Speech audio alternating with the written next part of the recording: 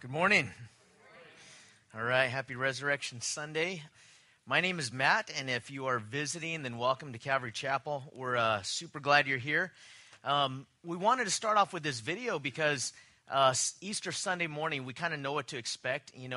It's funny because my wife is very traditional. She said, you should wear a tie. I was like, really? You think I should wear a tie? She goes, yeah, at least one other person will wear a tie. I said, well, I don't know. We'll see. And I saw a few of you with ties. So for those of you that wore ties, thank you, so that I'm not the only one. But this morning, we can get dressed up. There's Easter parades. And if you look in the past in history, there were Easter bonnets. People would kind of get dressed up.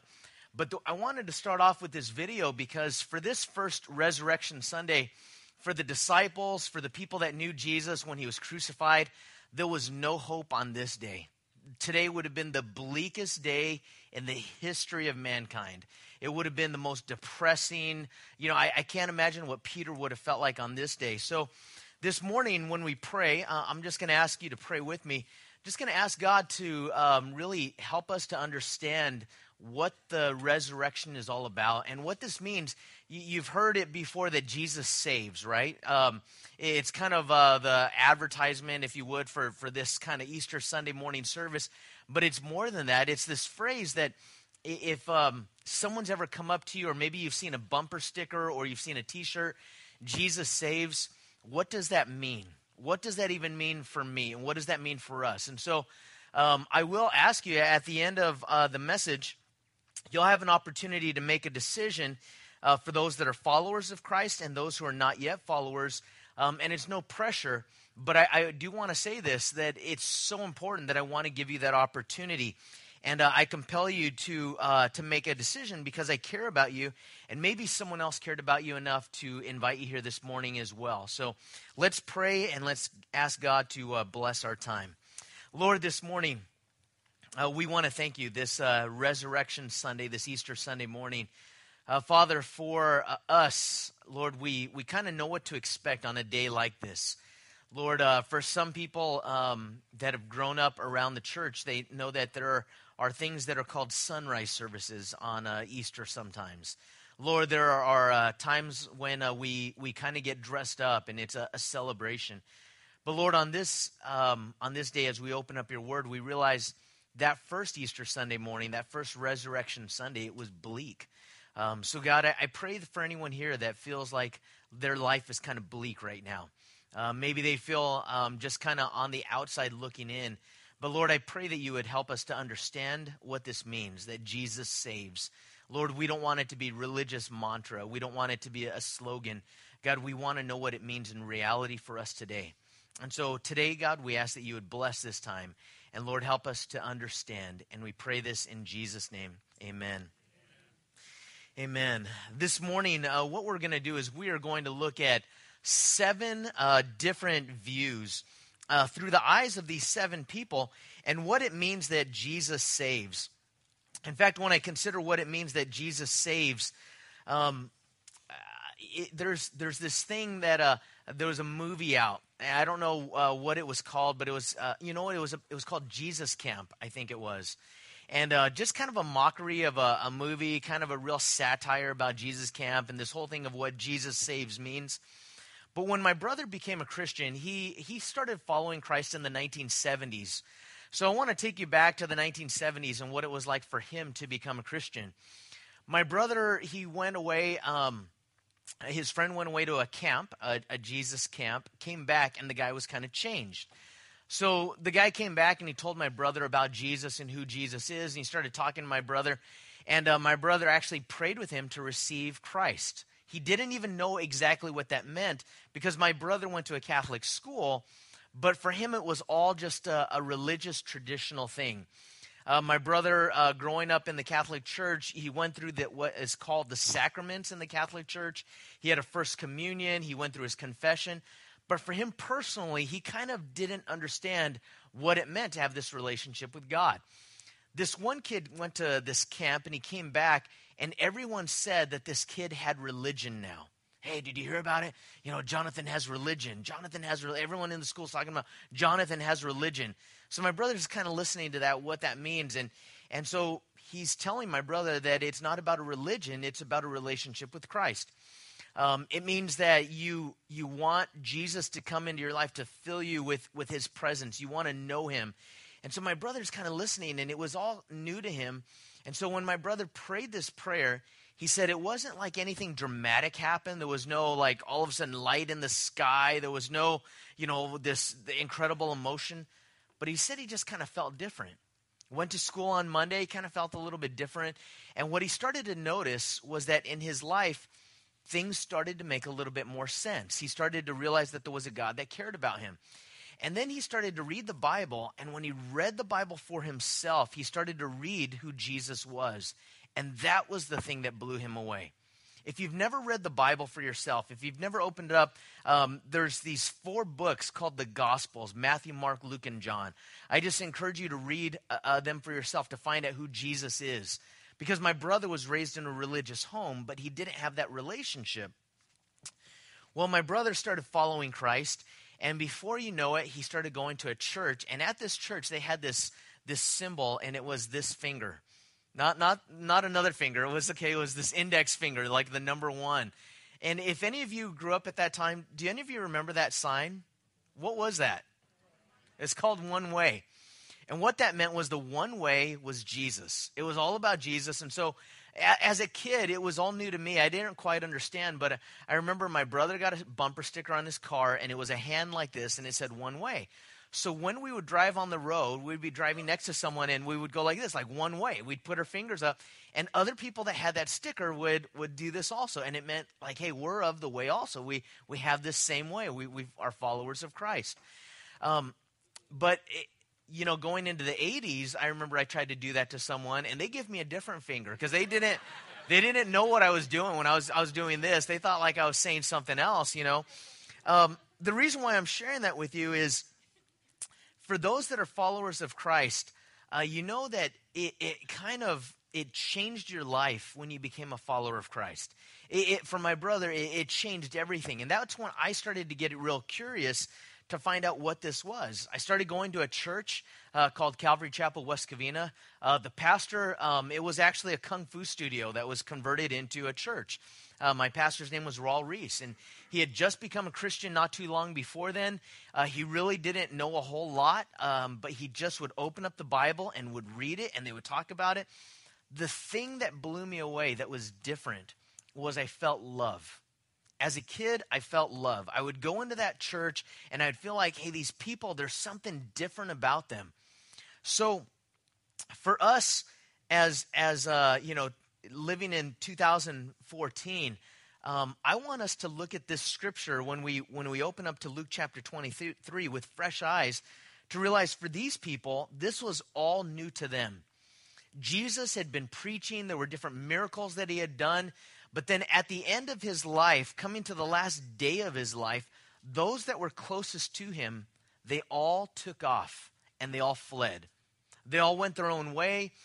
Peter, who is like one of Jesus' best friends, he denied him 3 times. That's what you saw in the video. So on this day, the stone was rolled in front of the tomb. And this is the trial leading up to it. Turn with me to Luke chapter 23.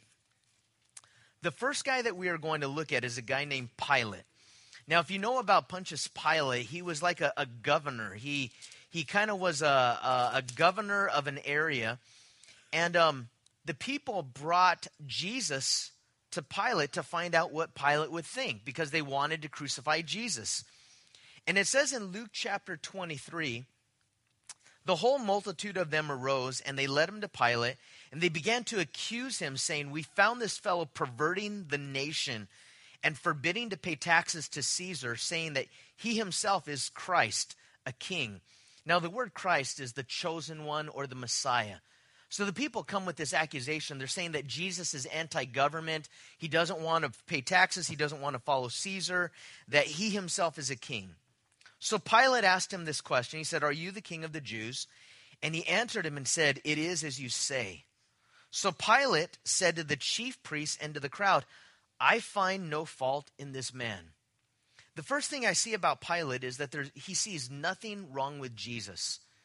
And maybe some of you are kind of neutral and you say, there's nothing wrong with Jesus.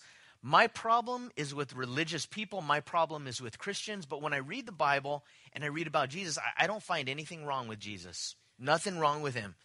So this is what he says. Hey, there's nothing wrong with him. But in verse 5, it says, they were the more fierce, saying, he stirs up the people, teaching throughout all Judea, beginning from Galilee to this place. Now, this is a pretty intense accusation. What they accuse Jesus of is perverting the nation. Now, that's kind of a crazy thing for a religious leader. Can you imagine someone today being accused of perverting the nation? Now, I could imagine that Howard Stern maybe would be accused of perverting the nation. I can't see that Jesus would be accused of perverting the nation, but this is what they said. And even though Pilate in his mind says, I find nothing wrong with this guy, the majority of the people start to sway him so that he's so afraid of saying what he really believes. And you know, we live in a world and a culture today of groupthink. Groupthink is this mindset that if you go against what everyone else is saying, you have got to be out of your mind. And sometimes we don't even trust our own minds. We don't even trust our own thoughts because other people will come and say, how can you believe that? How can you think that? Well, this was the case for Pilate. So Pilate is listening to the people.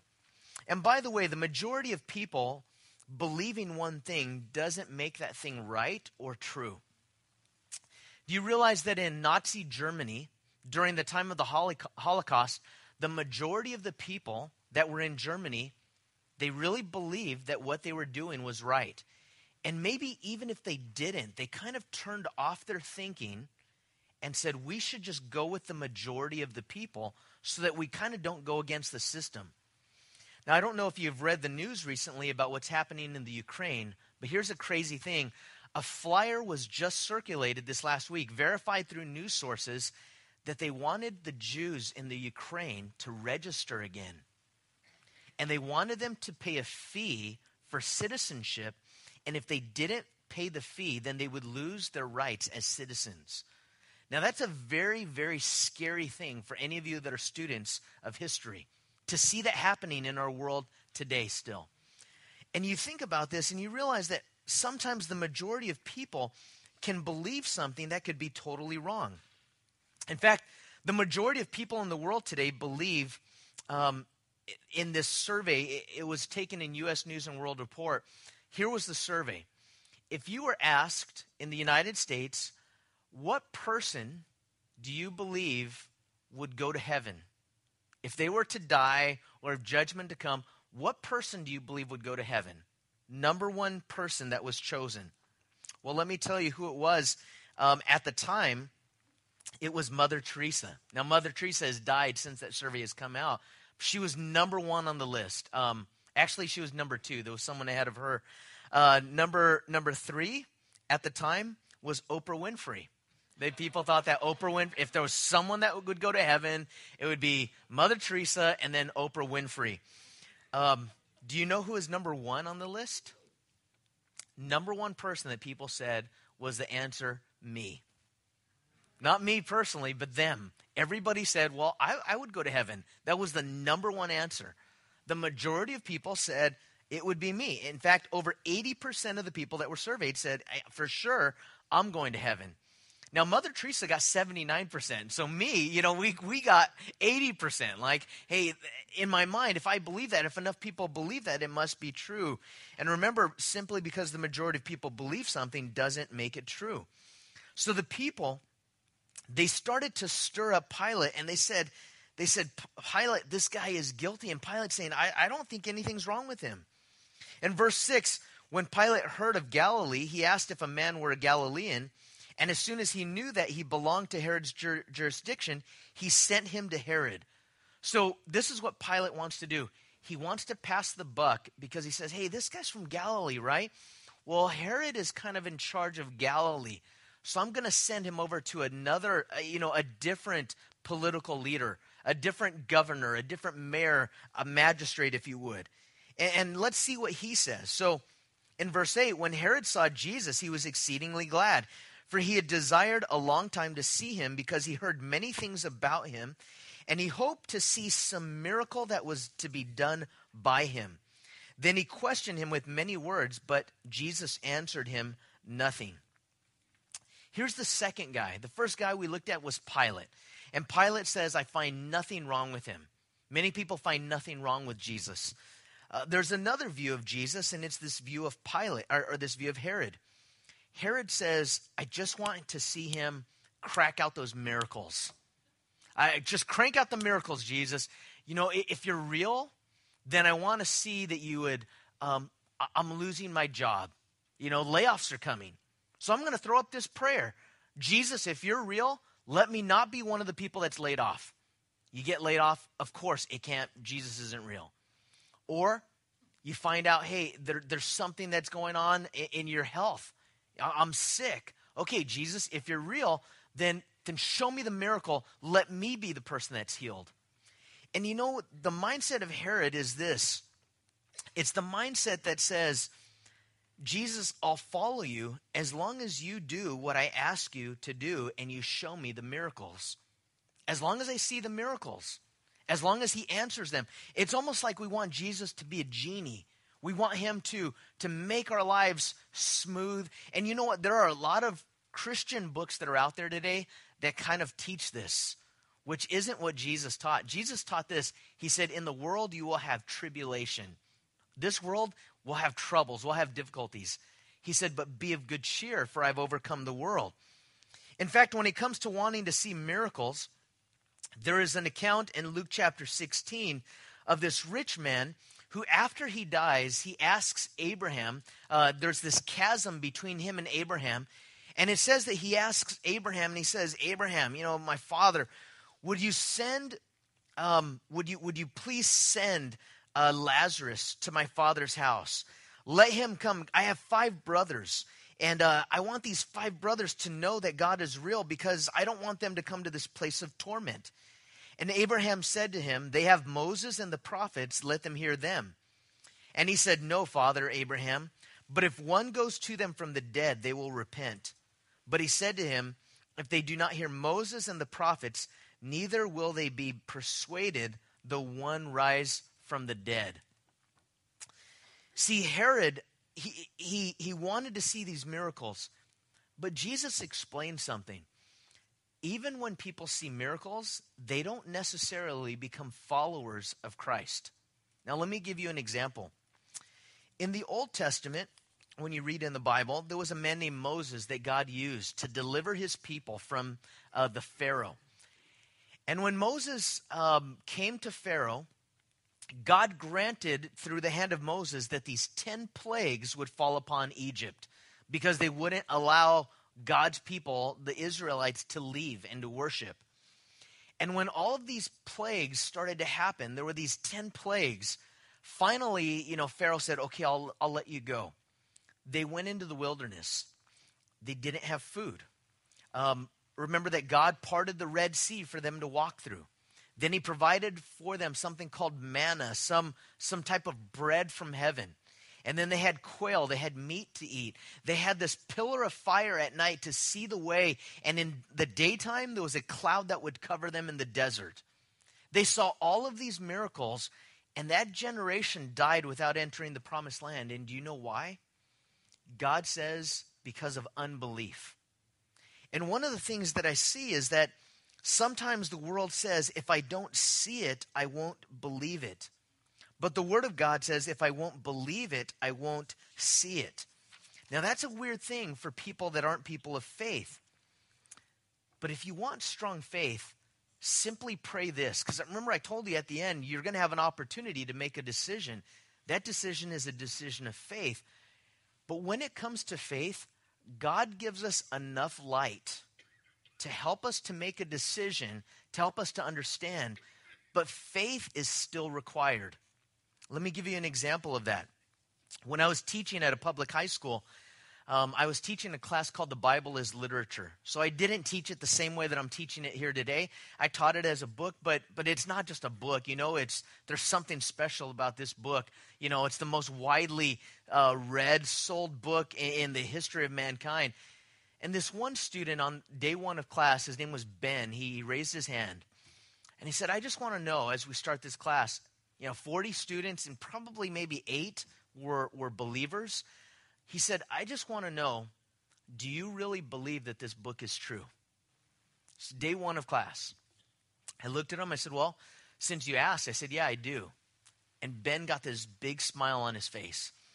He said, so you believe that God spoke and brought the world into existence? I said, yeah, Ben. I said, I believe that. I'm just answering his questions as a teacher. He's asking me personal questions. I'm answering them. And he said, so you believe that God created the world? And I said, yeah, I do. And he kept going with these questions. And I kind of stopped him. I said, well, Ben, I have some questions for you. And Ben was an incredibly bright student. He scored almost a 1,600 on the SAT. So this guy, he took the class really to mock the class and to mock the teacher that was teaching it. And I asked him the question, Ben, do you believe that the universe has always existed? It's always been here. And he said no, kind of with a smug look on his face. He said the second law of thermodynamics shows that to be false. There's entropy that happens, and at one point in time, the earth was full of energy, and it's dissipating, and things move from order to disorder. He's talking to me about this. I said, okay, Ben, if you were walking on the beach and you found a ball, just a perfectly formed sphere, a glass ball, the ball comes up on the shore. You pick it up. I said, what would you think? And he said, I would think that it was probably manufactured. And he said, why do you think that? And he said, because, I wouldn't think that the ball would be a perfect sphere. He goes, there might have been like a bubble, like a gas bubble or something. He goes, but it wouldn't be, gas. And he just goes into this long explanation. I said, okay. I said, that's pretty cool. I said, Ben, what would you think if the ball were bigger? I said, let's say like more than like just a few yards bigger. Let's say that it was thousands of miles big. And this ball was so big that little creatures can live on it. And there was another ball that was a lot bigger than that ball that was really hot. And this little ball was suspended in space, and it's spinning thousands of miles an hour, and it's rotating around this bigger ball that gives it heat. And if it's a little bit closer, it burns. If it's a little bit farther away, it freezes. And on this ball that's spinning around, there's creatures that live on it that don't go flying off of that ball. I said, what would you think then? I said, or let's make the ball smaller. What if the ball was so small that it had this aqueous fluid in it with rods and cones that could take light images in and turn them around and make it into an image like an eyeball? What do you think about that? And he just sat and he was kind of dumbfounded. And I looked at him, I said, Ben, you know what? I said, we both are men of faith. I said, but you have more faith than I have, because the faith that I have, I think that there's enough for me to believe what I believe. I said, your faith is a belief that this explosion happened. All of a sudden, this order came out of chaos. And I said, I don't have that kind of faith. The reason why I share that with you is that the mindset of Herod is this mindset that says, I will only believe when God takes orders from me to do the miracles that I want him to do. And God says, no, I am the creator. I am the God that creates, and I'm the one that created you. And so you have to come to me on my terms. So faith is required. Let me tell you about a third type of person. These are religious people. I think you'd be shocked to find that. These are religious people in verse 13. It says, then Pilate, when he had called together the chief priests, the rulers, and the people, he said to them, you've brought this man to me as one who misleads the people. And indeed, having examined him in your presence, I have found no fault in this man concerning those things of which you accuse him. Neither did Herod, for I sent you back to him, and indeed nothing deserving of death has been done by him. Therefore, I'll chastise him, and I'll release him, for it was necessary for him to release one of them at the feast. So Herod, he throws Jesus back into the hands of Pilate. Jesus is kind of like this political football. No one wants him. No one wants to make a decision about him. So Pilate brings him back to the people and says, okay, I didn't find any fault. I sent him to Herod. Herod didn't find any fault. And now he comes back to me. So you guys have this tradition, this custom, that at the feast, one prisoner is to be released. The same way that, did you know that there are presidential pardons? Did you know at the end of every president, at the end of their term, they're petitioned by the people of the United States to release some prisoners that are on death row? Would you grant a pardon? Would you grant these people? And every president, it seems at the end of their term, they do this. And this is kind of what they're doing with Jesus. And so Pilate says, hey, you guys have this tradition that at the feast, I'm supposed to release someone to you. Who should I release? Now, Pilate in his mindset is thinking, of course, it's going to be Jesus. But there was this other guy that was a murderer, that was a guy who started a rebellion in the city. His name was Barabbas. And he says, okay, who should I release? And the people cried out, saying, away with this man and release to us Barabbas. In verse 20, Pilate, therefore, wishing to release Jesus, he wants Jesus to get off the hook, again called out to them, are you sure? But in verse 21, they shouted, saying, crucify him, crucify him. Then he said to them a third time, why? What evil has he done? I don't find any reason for death in him. Therefore, I'll chastise him and let him go. But notice this in verse 23. They were insistent, demanding with loud voices that he be crucified. And the voices of these men and of the chief priests prevailed. Now, who were these people? These people were religious leaders. Now, why would religious people want to crucify Jesus? I'm going to try to explain it this way in the best way I know how. I just got back from a trip to the Philippines, and I was blessed. Last Sunday, I taught at Calvary Chapel, Manila. And in the Philippines, during Holy Week, there are people that get very religious, and maybe you've even seen this on the news. During Holy Week, there are people literally that are crucified. They will show themselves to be sincere. It's about 95 degrees there right now in April. It's a super hot month with about 95% humidity.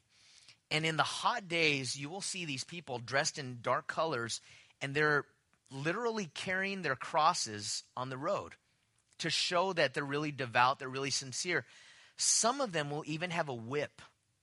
They'll have this whip, and they will whip themselves on the back as they go. Some of them to the point of being bloody, because they're showing how serious they are. And then they get to this place where they want to be crucified on the cross. Even the Catholic Church is trying to stop people from doing that, because it's kind of becoming this tourist attraction, and it's actually becoming popular amongst young people to show that they're really sincere and kind of devout, which is kind of a weird thing. But according to my relatives that are there, they say, yeah, it's a weird thing, because after they do that, and they walk this way carrying the cross, and some of them are even crucified, they'll all get together and they'll get drunk and they'll have this huge party. Because what they did was they showed themselves to be sincere, and now they can kind of do what they want to do. Now we could say, wow, that's kind of a backwards culture. We don't do anything like that. We don't celebrate Mardi Gras and then go into Lent season after that. We don't go ahead and party on Fat Tuesday and do whatever, dress up in costumes and kind of go crazy and gluttonize and drink, and then Lent we give something up. We don't do that. See, the religious mindset, and I don't mean to be offensive, but this might be offensive to some, not purposefully. Jesus is offensive to religious people, and let me explain why. There's only two religions in the whole world. Now, I think that some of you will say, well, no, there's Islam, there's Buddhists, there's Hindus, there's Hare Krishnas, there's Christian Science. Let me explain it this way. Even if you're a Protestant or a Catholic, there's only two religions in the whole world. The word religion means to relink, to be connected again to God. We know as people that we are disconnected from God. And one religion is this: I will be reconnected to God by my good works. No matter what religion it is. Maybe I'll go through the sacraments. If I go to church enough, if I tithe, if I give, if I stop, doing these bad things that I know are wrong, and I start doing these good things that are right, then God will accept me. And that is a man-made religion that says I will climb up to God by being good enough, and I will prove to him that I'm good enough. Because no one's going to give me a handout. No one's going to give me a pass. No one's going to give me a freebie. I'm not going to humble myself like that to say I need a savior for me. I'm going to save myself. And that religious mindset says Jesus must die. We need to get rid of him Because you know what? That's a personal affront to my pride, because my pride says I'm going to earn it by being good enough. And the reason why I should go to heaven, the reason why I'm number one on that survey, the reason why if I were to stand before God and God were to say, why would I allow you into heaven? It's this. It's because I'm better than all of these people out there, or I'm good enough. And the true religion, the other religion, is this. God knew that we aren't good enough. God knew that we are all messed up. God knew that all of us are selfish. And that even if we're good on the outside, man, we still have some hatred and some jealousy and some covetousness and some lust. And on the inside, we look at other people in judgmentalism and we have this self-righteousness. And that will be the sin that condemns us. And God says, the true religion is this. You can't make it. So I will pay the penalty for your sin. That's true religion. See, the religious mindset doesn't want to humble themselves to say, I need a Savior. Here's the fourth view. It's a guy named Simon. It says in verse 26, now as they led him away, they laid hold of a certain man, Simon a Cyrene, who was coming from the country, and on him they laid the cross that he might bear it after Jesus. Now imagine that Jesus is dehydrated. He hasn't eaten. He's been awake for more than 48 hours.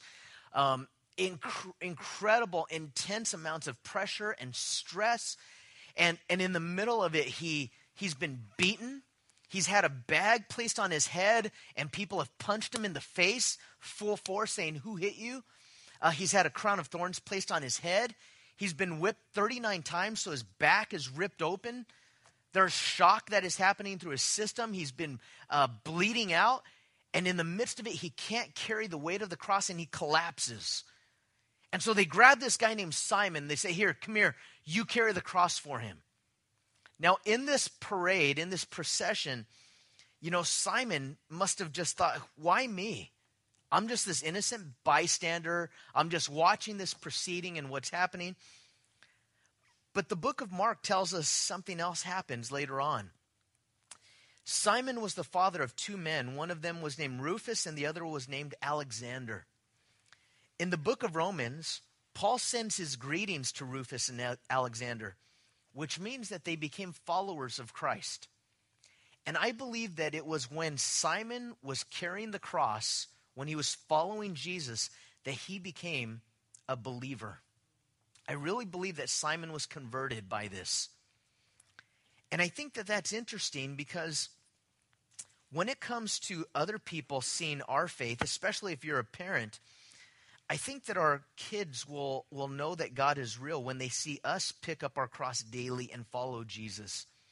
See, if we only follow Jesus when we win the lottery, when we win the Super Bowl, when we get the promotion, when we get the girl, when everything works out, praise Jesus is real. But I don't follow Jesus when things are hard, and I don't follow Jesus when things are bad. Then people are going to start thinking, you know what? There's something fake about that. There's something that says you only follow Jesus as it's convenient and as it serves your purposes.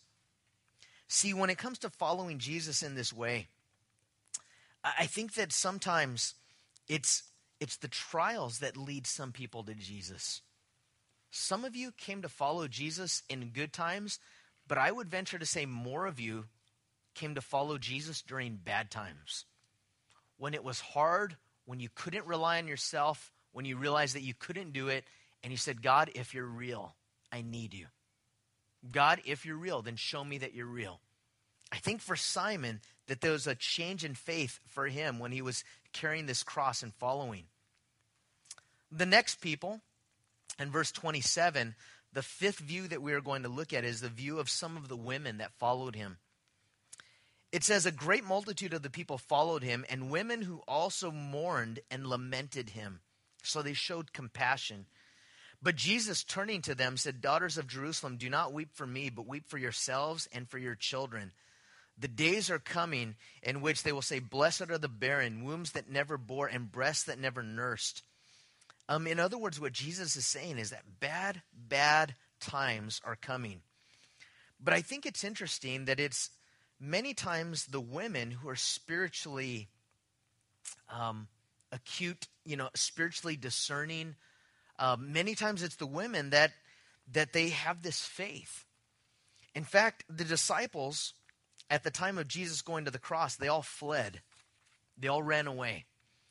And I want to tell you that for those of you women that in your family you become the hallmark of faith, that's what my mom was for our family. That's what she still is for our family. She's just a stalwart when it comes to her faith. And when I see my mom's faith and how much sacrifice that she went through, she raised us single parent income, 4 kids. I didn't know until later on that when she came home with, a box of Lucky Charms for us to eat for breakfast, and me and my brother on Saturday morning would watch, TV, and we'd eat a whole box in one sitting. She never told us that box was supposed to last for a whole week. She worked during the day while we were at school. She picked us up from school, and then she worked graveyard shift, and the whole time was never bitter towards God. The whole time she taught us to trust in God, to say God will provide, God will take care of us. I just want to encourage you, ladies, you play such a key role in the spiritual development of your family and this world. Don't let anyone ever tell you that you don't. Don't let anyone ever tell you that your contribution isn't great. It is a great thing. In fact, I believe that in many times, it's in the absence of male godly servant leaders today. And that speaks to us as men. Do you know that the least likely person to come to church in America on a Sunday morning is men from ages 18 to 29? The least likely category and age group is men from 18 to 29. Which tells me that men are not manning up when it comes to being men of faith and leading by example and being servant leaders. And so men, that's our, that's kind of a call to us to be leaders. But for you women, it's also a call to you because we need female godly servant leaders too. And the last 2 people that we are going to look through their eyes at the cross is this. There were 2 criminals. It says in verse 32. And this is number 6 and 7, the 7 views that we are looking at this morning. In verse 32, it says, there were also 2 others, criminals, led with him to be put to death. Now, the Bible, when it speaks of crucifixion, doesn't describe it in detail.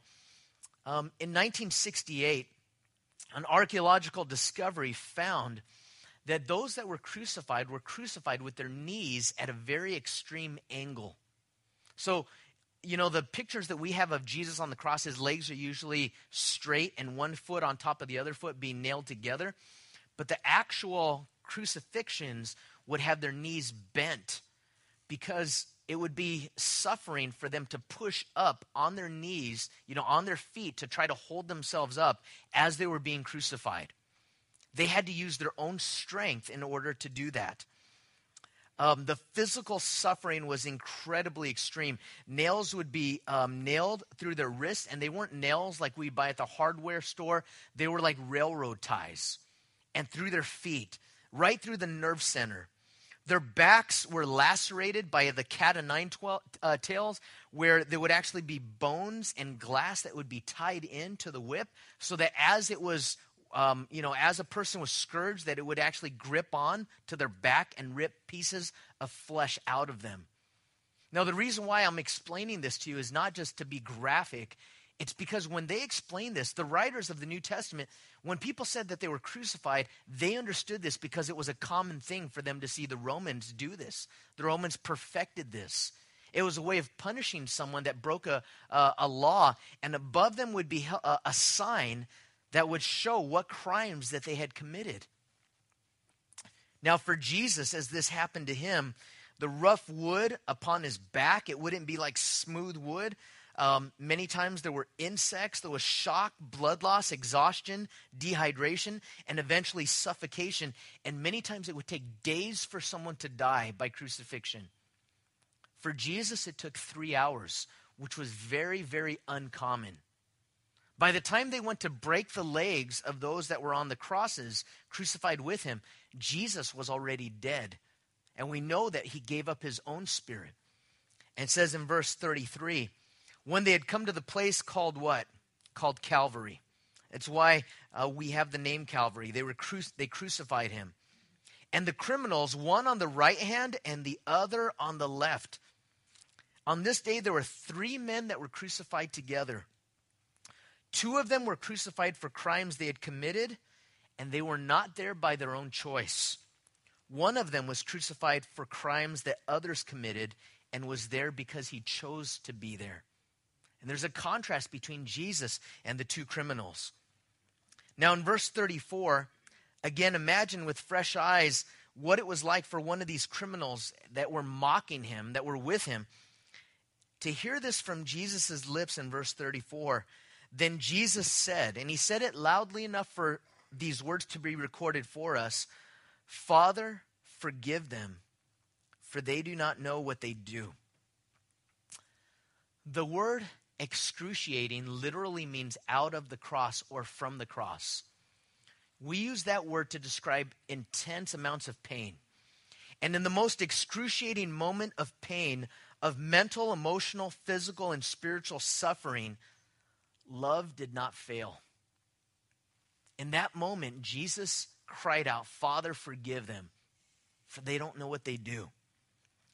And you know, in this statement uttered from the cross, I believe that it teaches us that we can do nothing. When we can do nothing else, we can still pray. It also reminds us this: no one is beyond the power of prayer.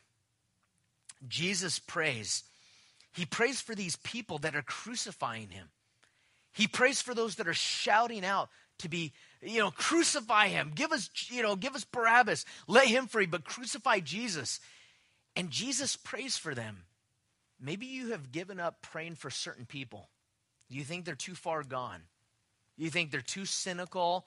You think that their lives are too far removed. There's no way. But notice that Jesus, he continues to pray. And when he says, "Father, forgive them, for they know not what they do," it reminds us that Jesus is identifying himself with sinful man. He's asking his Father to forgive. And during his ministry, he's the one that forgave sins, but at this point, he's identifying with us, and he's saying, "Father, forgive them." And notice that it means that even sins of ignorance need to be forgiven. Even sins of ignorance. Maybe you're thinking, well, what if I don't know what's wrong? I don't know what's right. Some of them didn't know what was wrong. I would really believe that there are people throughout history that have done things that are wrong and didn't even realize that some of those things are wrong. And yet he still prays for them in their ignorance. Some willingly, some in ignorance. And we see Jesus' willingness to forgive.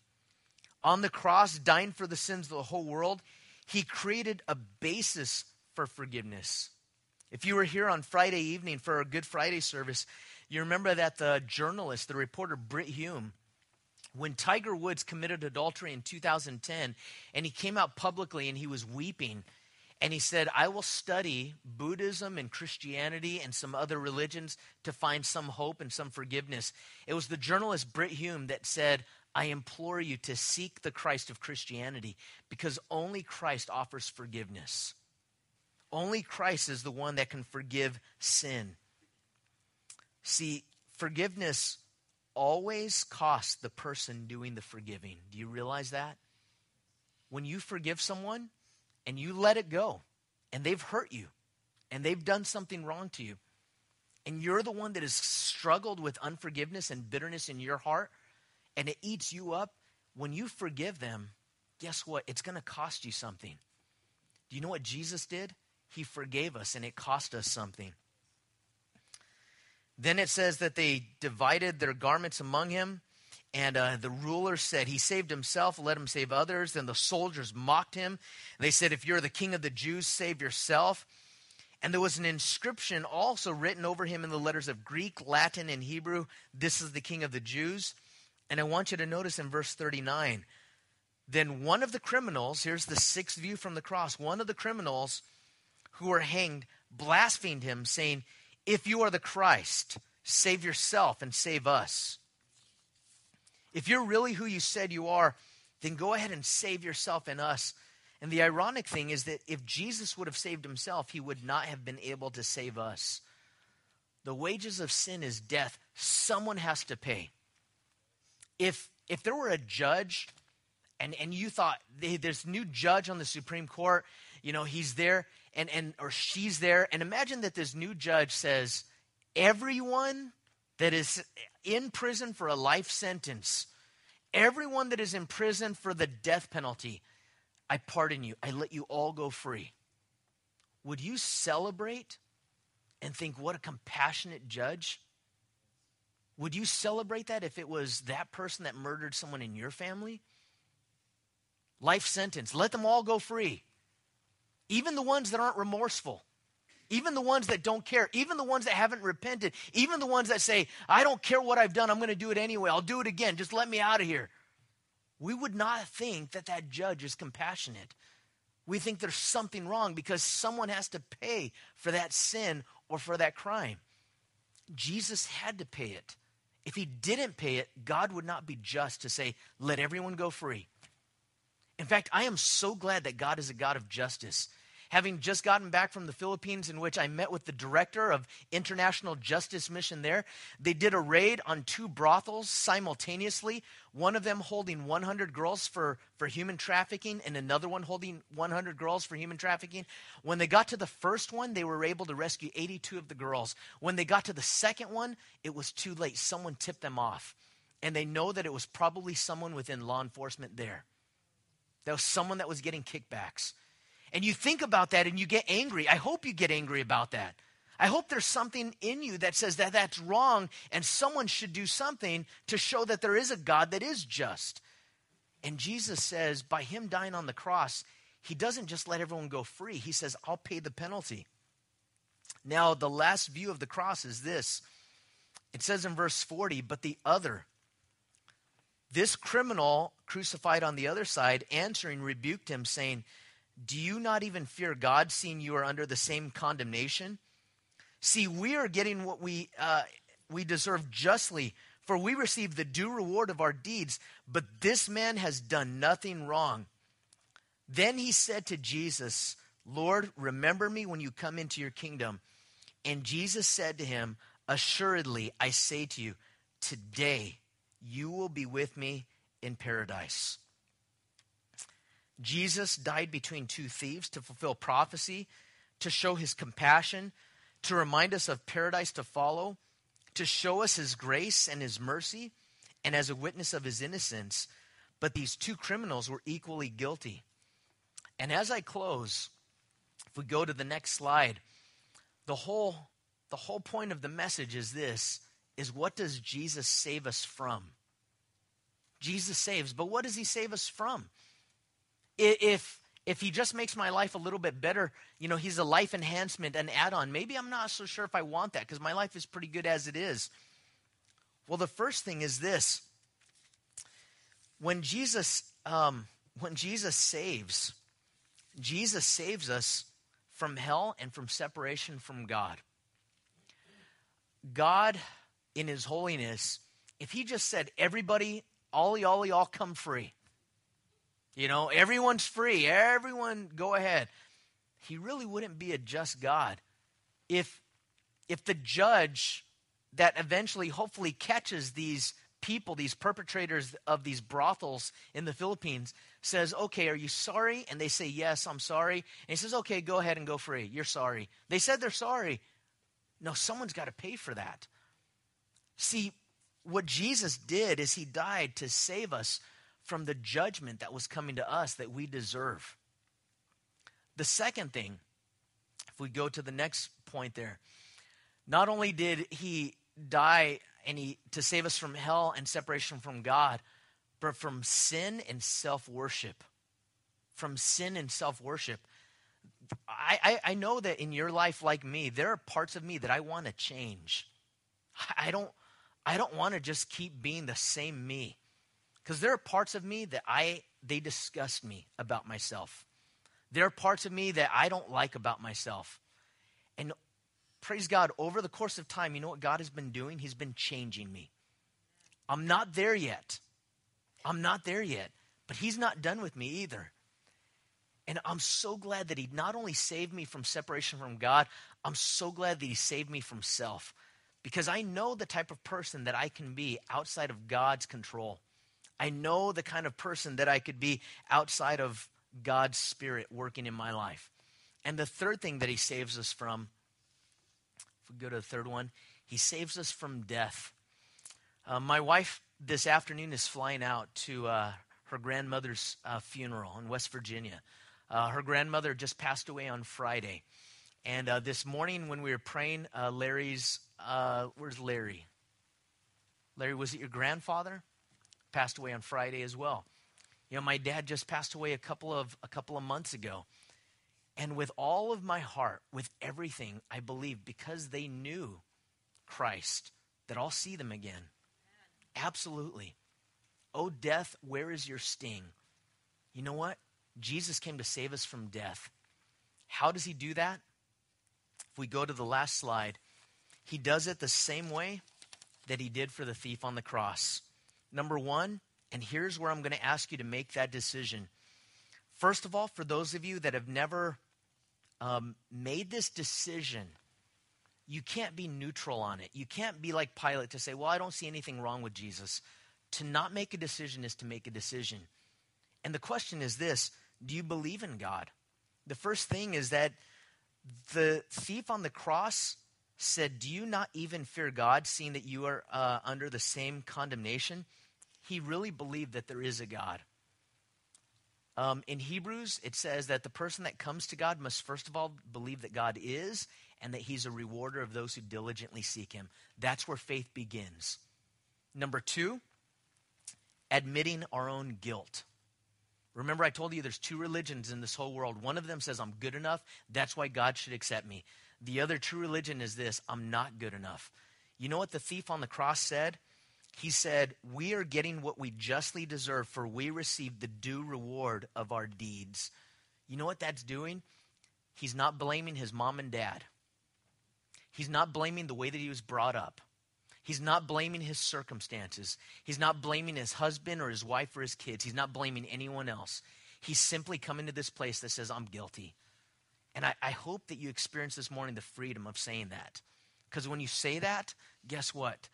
When you confess, I'm guilty, God forgive me, God doesn't see your guilt. But when you say, I'm not guilty, I'm good enough, God says your guilt is right in front of your face and you don't even see it.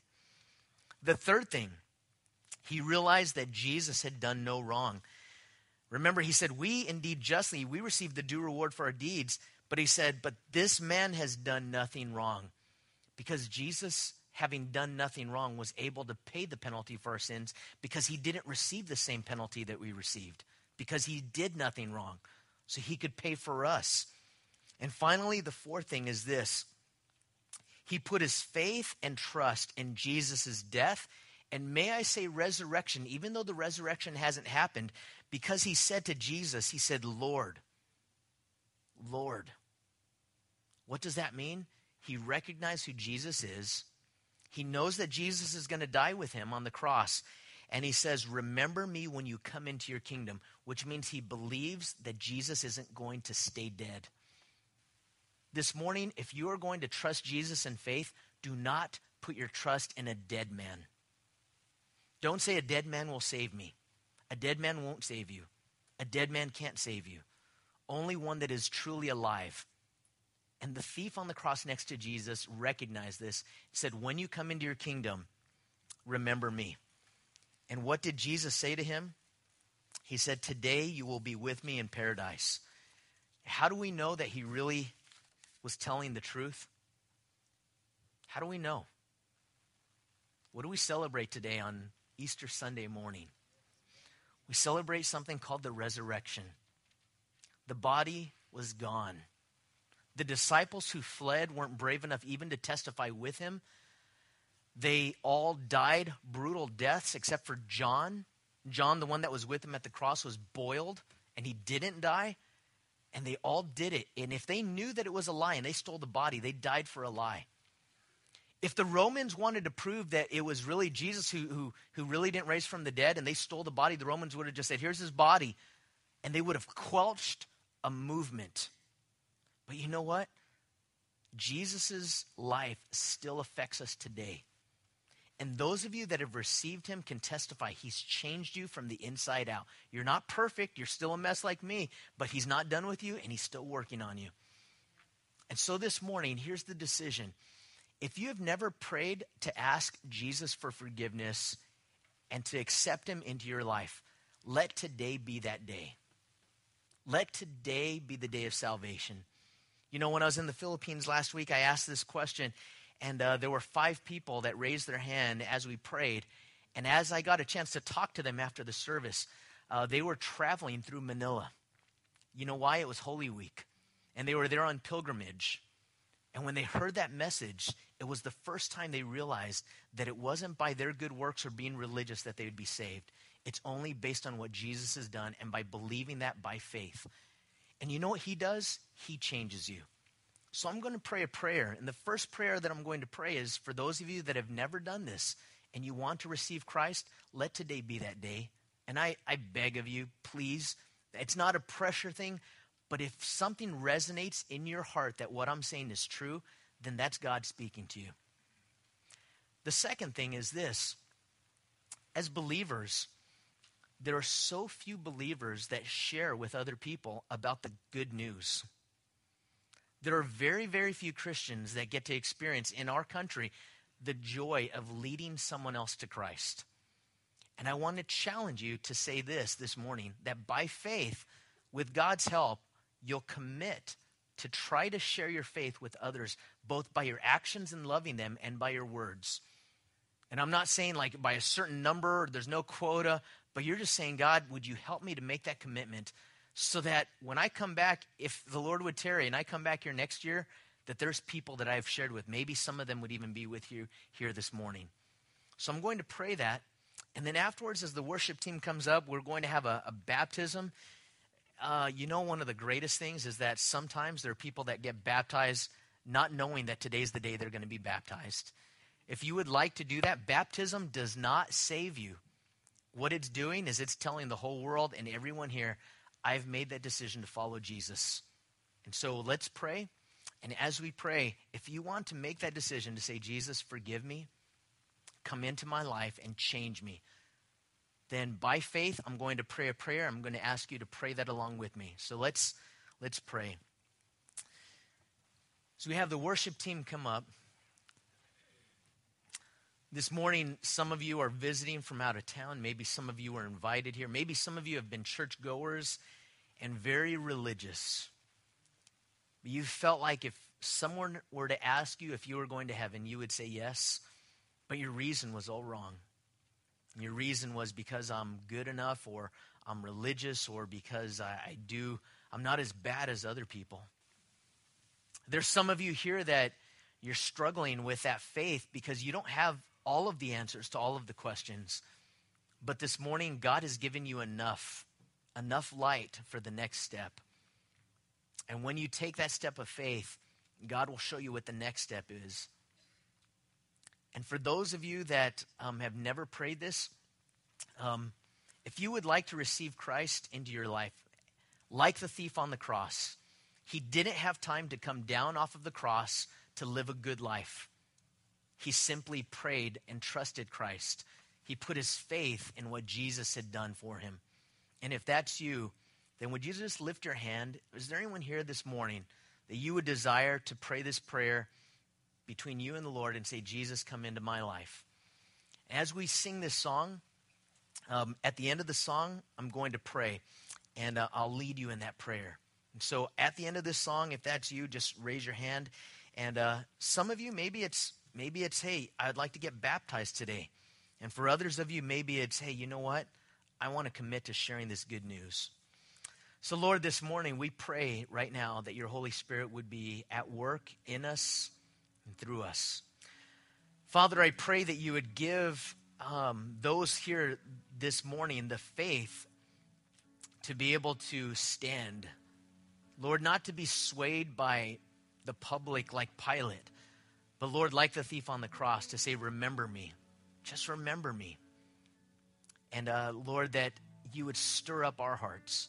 As we worship you this morning, I'm praying, God, that you would work and that there would be salvation today, that some would be saved They would know what they're saved from, and they would know what they are saved to. In Jesus' name, amen. Let's sing this song, and at the end of it, I'm just going to ask you if you would desire to pray that prayer with me.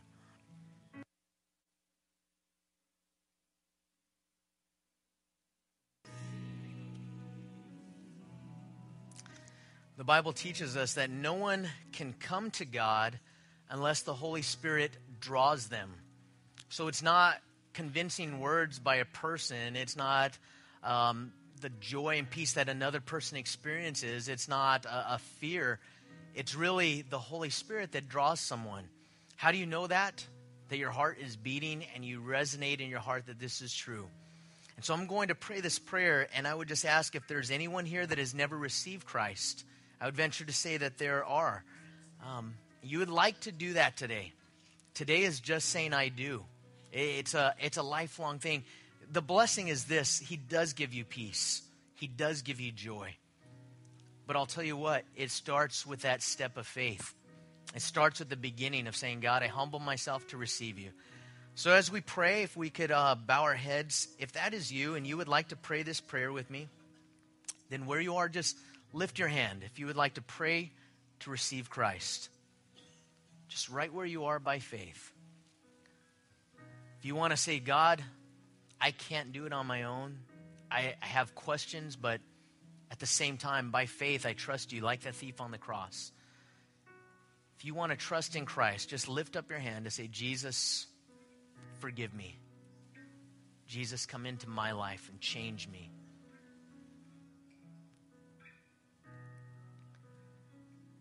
As we pray, there may be some of you that, you're nervous. Someone brought you. And out of love, they wanted you to come. And I want to just one more time implore you. If you would like to receive Christ, God loves you. He knows you. He knows you by name.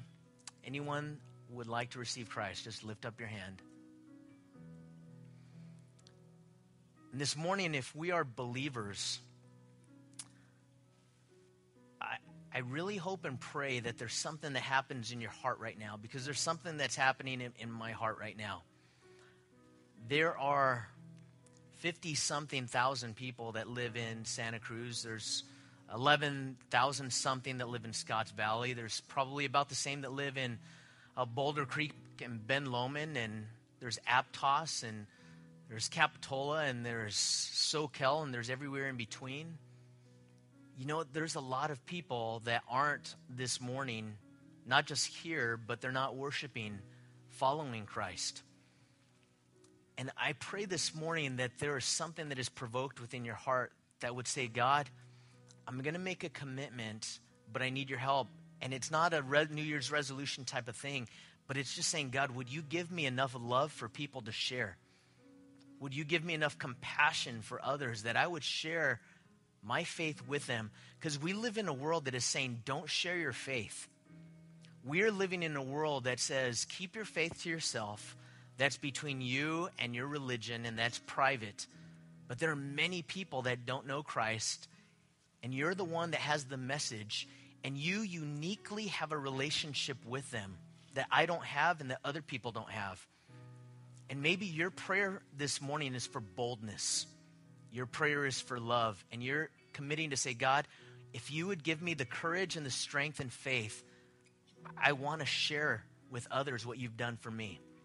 And if that's you, would you raise your hand and say, Lord, I want to commit to sharing my faith with others, and I'm asking you for help to do that. Now, I'm asking that God, you would give me concern. And I pray that this morning that the Holy Spirit does that work, because really only the Holy Spirit can. Let's pray. Father, this morning, first of all, for salvation. Lord, maybe there was even someone here that is afraid right now, because we live in a world that really says that that's private, and it's a difficult thing. But Lord, I pray this morning that they would open up to you and say, Jesus, forgive me for my sin. I can't do it. I can't earn it.